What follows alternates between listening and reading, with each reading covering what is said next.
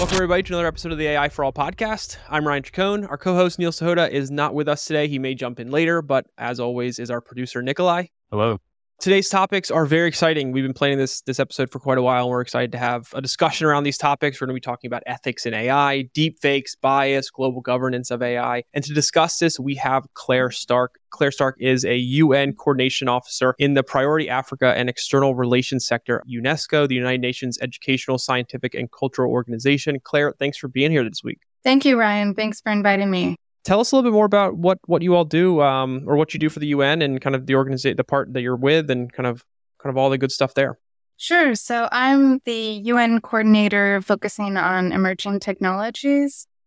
And what we are working on right now is, you may have heard, UNESCO had the first global standard on the ethics of AI. It was an ethics of AI recommendation. It was adopted in November 2021. By 193 member states. So this was basically the first global standard that we had on ethics. So it covers a number of principles around data privacy, the importance of fairness and discrimination, issues around ensuring that AI is sustainable, and the importance of having human oversight and determination in AI. And so it looks at AI through the whole life cycle. So this was developed with a number of experts from our bioethics committee. And we are currently now working on implementing this recommendation. So we're implementing it with 50 countries around the world. And we've developed 2 tools to support the implementation. Because we now want to translate this recommendation into national legislation and policy. So we've developed a diagnostic tool, which is an AI readiness methodology, which looks at kind of where countries are in terms of AI. What are the capacities that they have? This is looking at infrastructure. Do they already have AI strategies in place? We found, for example, that only 67 countries currently have any kind of national legislation or AI policy. This was one of the reviews that we undertook.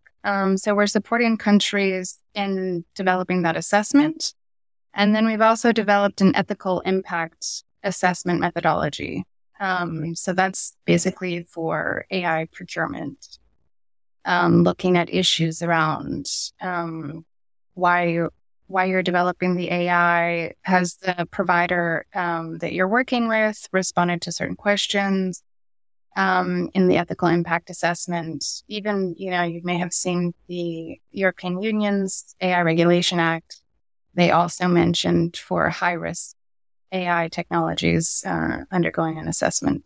So these risk assessments are becoming more pervasive. Fantastic. And I actually would like if you could talk a little bit more about that recommendation and kind of, you high leveled it for us. You gave us kind of some areas of what it covers from a topic standpoint, or maybe what it touches on. But to somebody who is coming into the space, maybe following along, that there are a lot of conversations around policy, around regulations in AI. What are some of the specifics that are worth mentioning about this recommendation that kind of everyday people should understand and take away from knowing this is even going on? Well, there are a number of ethical principles out there. I mean, the point about having the recommendation is really to have some comprehensive ethical AI principles that could be adopted around the world. So this is why we have these 193 countries that actually signed up. And it has actually, what's interesting about the recommendation is that it has a monitoring mechanism within it. So this is kind of what we're starting to do right now. So we're looking at countries sort of baseline, and we're looking at issues, as I said, does the country have, for example, the data privacy? We've known that a number of countries are developing their own data protection. You've heard about the GDPR, of course. So a number of countries are starting to realize that they need to have data protection laws in place. So this is kind of one of the first things we look at. Is there data protection laws in place? And we've seen that countries are coming from very different baselines. Of course, countries from the West tend to be much more advanced, but we're doing this a lot in countries in Latin America and in Africa, where we're seeing that the baseline is quite different. Sometimes even there's some issues in kind of answering some of the questions. And we're also trying to identify where are they looking at actual AI strategies? So is this part of their digital strategies, and which ministry is actually responsible for developing the AI strategy? Because we see the pervasiveness of AI across sectors. So identifying where this is within the country and then trying to have kind of this pervasive sectoral approach is what we're kind of looking at right now. And as I mentioned, it does go through a number of principles. So, we're looking at issues around gender equality, making sure that, as we've seen over and over again, I think also just with generative AI, we've seen with the example, I think was Stable Diffusion, did a recent study about, how generative AI was replicating a lot of gender stereotypes. I think they only gave like 3% of women were judges, where I think it's something like 35%. I'm just trying to think of these figures off of the cuff. But we can see sort of how this is replicating sort of gender and racial bias through these images. So this is something that the recommendation really aims to address. For people that may not understand all the reasons and value of why this is so important, if someone was to ask you, what is the importance of ethics in artificial intelligence and having standards and regulation around it, how would you answer that question? Well, I think ethics is really important because it affects our lives. So, we've seen a number of cases where, we're using artificial intelligence for hiring purposes. We're using AI to, decide which people may be guilty, which people may be perpetrators. And so if you're being misidentified, this can have serious repercussions for your life, for your livelihoods. But also I think we're seeing that the issue is also around, I think Goldman Sachs said something like 300 jobs may be at stake. So how is this going to affect our jobs? How does this affect how we are learning about artificial intelligence? And as jobs become automated, those are low-skilled workers that are going to be and they're already out of the jobs. So what are our reskilling and upskilling programs for these type of people? And I think also we should take into account that we have almost 3 billion people that don't have access to the internet around the world. So these people, their data isn't part of the ecosystem. So it's a very Western-centered approach and worldview. And I think we need to have a diversity of worldviews. And that's why we talk about the importance of ethics in artificial intelligence. How have you seen the conversations with Western organizations and individuals compared to others around the world? I know you mentioned you're working in Latin America and Africa. How have those opinions and views on ethics differ from those conversations that you've had exposure to? We've just recently begun the conversations in Africa and in Latin America. We're working with the Latin America Development Bank, the CAF, who's supporting our work, and particularly with Costa Rica and developing their national AI strategy. So we're still a bit in the initial stages, so it's still kind of hard to see, what are the differences and the differences in approaches.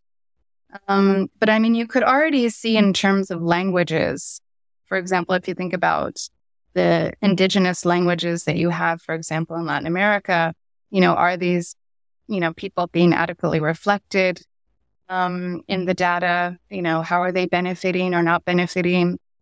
So I think these are kind of some of the issues that we're still kind of trying to assess and to grapple with. We'll be having a conference in Slovenia in 2024, a global AI ethics conference. So there we will be providing all of the information from the countries that we're currently working to implement the AI readiness assessment methodology. when companies are out there looking to adopt AI solutions and tools to do different things, whether it's hiring, performance reviews, other types of just general jobs and tasks, who's responsible for ensuring that they're being held to ethical standards? Is that the organization adopting the tool? Is it the organization creating the AI tool and solution technology? Where does the kind of responsibility fall for those to ensure that the practices that are being utilized with these tools or the tools themselves are following these ethical kind of guidelines and standards that are being set? I think this issue with, there's been a lot of discussion about, private companies and voluntary application of ethical AI principles. And of course, there are different approaches around the world. But really, governments are responsible for their citizens and ensuring that, private companies do adhere. I mean, there's been this call, as you may have seen from the Secretary General, about having some sort of global AI body, UN sort of watchdog. And so different ideas are being discussed about what this would look like. So would it be similar to the IAEA, which is about sort of regulating nuclear energy? Could we create something similar to a global body to regulate AI? This is still being discussed, and there's different proposals on the table. This is one of the issues in which UNESCO is looking at, and we're supporting the work of the Secretary General's tech envoy on that. And I think why it's important that private companies and there are a number of private companies. We had some discussions with Mercedes, Mercedes-Benz, that's looking at, developing AI, applying ethical AI in their practices. And they've developed a whole kind of process for doing that. It's still, if you leave it to private companies, they have different ideas about how to do that. So we really think it's in the government. It's the government's responsibility to ensure that it's adequately regulated. How do you feel about government's ability to keep up with tech innovation? Because AI is obviously a big area that's moving very quickly and fast. And oftentimes in the past with technology, government lags behind the innovations, the speed at which the innovation in a certain newly introduced technology happens. How's that kind of been handled in AI, especially just over the last less than 12 months or so? We've seen an explosion in generative AI and a lot of other kind of tools and topics out there. How have you seen the government's ability to keep up with the changes, or how do you foresee that being something that can be handled as this industry continues to rapidly evolve? Yeah, I think this is a really interesting point here, because we've seen this raised a number of times that governments aren't able to keep up with the rapid pace of technology. I mean, now we're seeing, for example, neurotechnology going to the market, and which is not well regulated, right? So especially as neurotech products go to the market, and this could potentially be your brain data. These are some of the issues that I think we're grappling with, and the need for really anticipatory governance and sort of what does that look like? And that means sort of changing the current modus operandi of traditional government models. And I think also making sure that, as we've seen with Sam Altman and others, there needs to be more connection between technologists explaining to government what the technology is about. And so there needs to be kind of more learning on that. And I think there has been an uptake in government, and we've actually developed a policy tool which looks at sort of the competency for public servants on AI. But this needs to become more generalized, I think, around the world, so people can become more AI literate and understand some of the issues. But I think, as we've seen, for example, with the EU Regulations Act, they were able to, they hadn't included generative AI originally in the act, right? So then they had to revise it and include generative AI. So it has to be adaptive. Any kind of governance model has to be adaptive.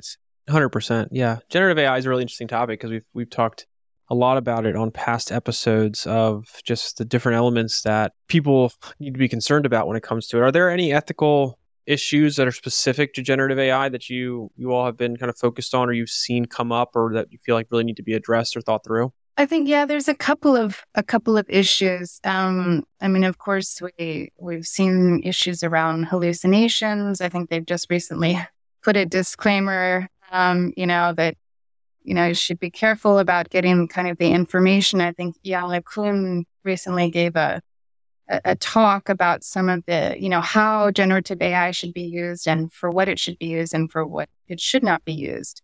And even the children under 13 should not be using, generative AI without supervision.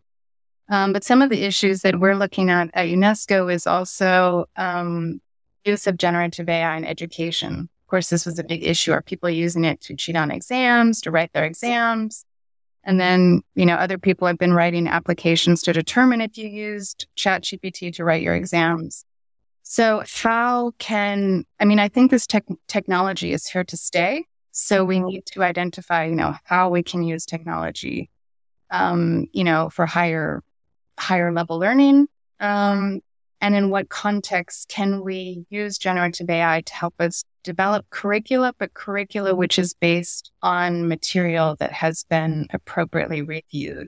It's really interesting just to, over the last 8 months or so, just to watch the growth and conversations that have come up around generative AI and all the things, like you said, hallucinations, the bias, the just all the different elements that play into this that are influencing the outcome of interacting with these tools, that people are using these for their jobs, they're using this for educational purposes, they're using it for so many different reasons, which I think on the surface is a great thing, that it's a very versatile tool and people are learning this technology and trying to understand it. But there are a lot of pieces that I don't think everyone is so completely aware of the especially the hallucinations part, the bias that a lot of these tools can have. I'd be curious to hear your thoughts on how you kind of feel like you can address that. It just seems like a challenge to be able to completely eliminate it. What has been talks around kind of how that is evaluated? Yeah, I think this is an interesting question because, we recently did this study where we looked at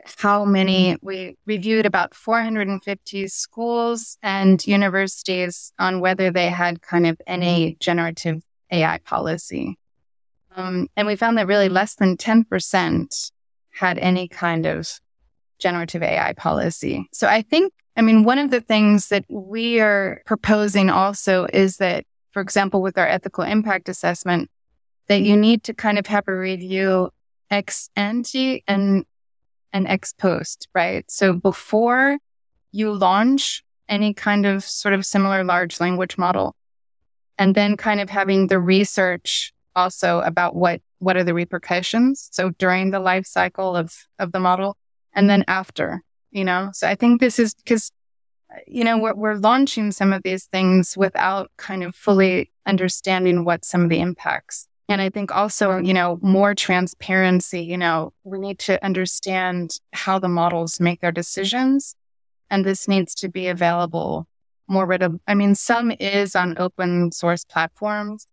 But this needs to be, and especially as we see coming elections, 2024, we will be having difficulty differentiating between what is real and what is fake. That brings up a great point of deep fakes and just generally understanding what deep fakes are, the implications on democracy, how they're going to influence things, because they're becoming incredibly sophisticated with so much going on in the world, with in the US, huge election coming up next year. They're going to play a pretty big role in things, just like social media has over the years, especially last election. A lot of stuff that's been learned after the fact. But when it comes to deep fakes itself, what can be done about that, if anything? How can you regulate? How can you set up any type of guidelines to help eliminate or avoid that? Which, again, because of a lot of stuff that I learned last election regarding social media's influence and what companies were doing with access to data and fact-checking data and all this stuff, there's been a lot of work to try to regulate and make sure that doesn't get out of hand. when it comes to deep fakes, this is like a whole nother level because of what is possible. From your perspective, how do you stop that? How does this, because this is definitely can have a huge impact on the world, democracy, and so forth. I mean, as we've seen too, there was this push for, content moderation, but now we've seen a lot of people have been laid off, on some of the social media platforms. So you're not having, the content moderators that you had before, and you're seeing, those that have promulgated, anti-vax, being allowed back on some of these social media platforms, for example. So I think that's why, again, I think we have to have, I think that, really the government sort of has to step in. UNESCO developed these. We had this Internet Trust conference recently, and this is also a big a priority also of the Secretary General, who's looking at a code of conduct. So looking at ensuring integrity of internet platforms, because this very much goes to this whole issue of ensuring access to information, especially during election times. And I think we're seeing that there can be an increasing amount of violence. I mean, there's, obviously there's issues about watermarking, the need to watermark all of these images to identify, what has been generated through AI. But then, these fact checkers having content moderation, and ensuring that, these social media platforms are held accountable. So does that mean having some kind of perhaps global regulatory body to monitor these internet platforms? Sure. I think anytime you bring in like these fact checkers and moderators and stuff, you're dealing with humans, and you're dealing with potentially levels of bias that are oftentimes not even realized on how they do their job. So I think there's a challenge there. But I also wonder if, thinking like globally, it's a little bit different, but just thinking like in the US itself, if the government was in charge of trying to regulate these and decide who can post what, who has access to these channels, and so forth, I feel like it would be very difficult to convince the public that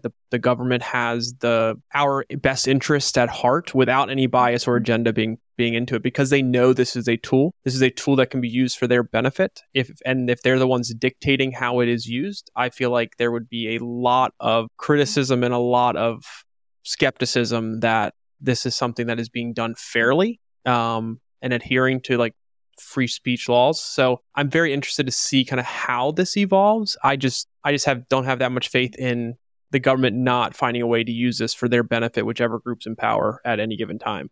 Well, yeah, I think that's that's really a risk. I mean, we talk about the importance of, media literacy and being able to critically analyze the news that you're seeing, but that's becoming more and more difficult. So, I think this is an issue that a lot of people are grappling with right now. And I don't think there are any easy answers. The more technology out there, the more people are going to figure out ways to use it for positive and negative ways. And I think it's always going to be tough to continue to fight that battle of how do we stop the bad stuff from happening. No, I think that's true. This dual use of technology, I think we've been grappling that for decades. I think we always will. I feel like we always will, because it's just human nature. Yeah, that's why I think it's interesting also this discussion about, whether everything should be sort of open source, because of course, when you have it open source and people can use it for whatever kind of purpose they wish. So kind of how to, because of the pervasiveness also, which is different, when we were talking about what could be a possible AI body. I mean, for example, with nuclear energy, not everybody has the capacity to, create nuclear energy. Whereas AI, it's much easier for people to use and to manipulate it. So it's, has a different character. But then I think also as we're seeing advances with quantum computing or areas, and I was reading about these xenobots, which are new life forms, and that you're able to manipulate these life forms. Robots that are alive, that don't currently exist in nature. So you can see sort of the amplitude, I think, that some of these converging technologies can take, and kind of the importance of really grappling some of these issues very quickly. Yeah, it's like when we have the conversation around like general AI and just like what that could potentially become and where things are headed. A lot of excitement around potential, but also there's a whole other side to it that I think we need to be paying as equal attention to is what are the drawbacks and the downside for humanity and what this could or could not do if we just unleash it. Where do you kind of see AI within the larger like emerging technologies ecosystem? How do you see it continuing to influence things and grow? Just looking forward from here, what is your thoughts on that? Yeah, I mean, I think that AI has just allowed us some incredible leaps in terms of research and development with the protein folding and developing new proteins that don't exist in nature, or being able to contain nuclear fusion. Which could have huge implications for renewable energy and for dealing with our climate change crisis. It does have a role to play in helping us to achieve the sustainable development goals. But I think in terms of, and we're seeing, of course, AI and its use when we're looking at neurotechnology, but then that even goes to kind of another scale. And as we become, we have more computing power, we can see that the AI will become more powerful. So I think this is also sort of the existential question. I think these are questions that are still being discussed. But I think as we're seeing this merger between biotechnology and artificial intelligence, we could see maybe in the future that this sort of possibility. How do you think about the fact that ethics across the world obviously varies, and there's definitely contradictions across the world? So how do you, if you're trying to create an ethical standard for AI, how do you navigate that? How do you think about that? Well, when we're doing, for example, our readiness assessment methodology, we work with national experts in the country. We do have this experts beyond borders or without borders. So we do have this network of experts that we utilize when we're doing that. But we also work with experts in the countries, because I think that's important to realize that there may be different cultural contexts and approaches. But of course, we also take, our ethical stance is very much based on human rights. So, we use the Universal Declaration of Human Rights, and that is kind of our guiding compass, right? So when we're talking about gender equality or ensuring fairness in AI systems, this is kind of our baseline, if you will. Everything is derived basically from the Convention on Human Rights, but while taking into consideration that we do need to apply it, in different contexts in different countries. What do you focus most on from your perspective over the next 6 to 8 months? What should people really be paying attention to in the AI space? Like, are there any areas that you feel like deserve more attention, or topics that deserve more attention from just the general public they should be really paying attention to, thinking about, considering kind of as we get through this year into next year? Like, what are you most looking forward to kind of being involved in, seeing happen, you name it?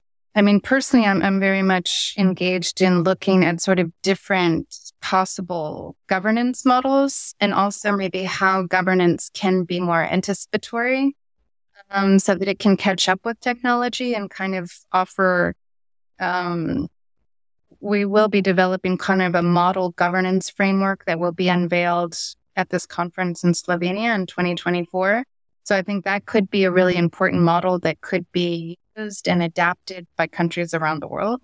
So that's kind of our goal. Very fascinating conversation, Claire. Thank you so much for being on. If our audience wants to learn more about kind of just the organization itself and the areas that you're working in, is there a way to do that, or what's the best way to kind of follow up on that? Sure. Well, they could contact me or, contact our organization, UNESCO.org. We're working on quite a different ranges of artificial intelligence, from, looking at generative AIs used in education systems to, as I mentioned, the ethical implications of AI. We're working with judges on using AI in the judicial systems. So, they could contact me, or I don't know if I should give my...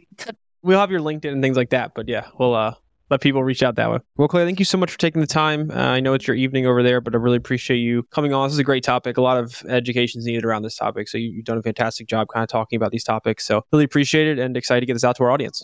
Thank you. Thank you for having me.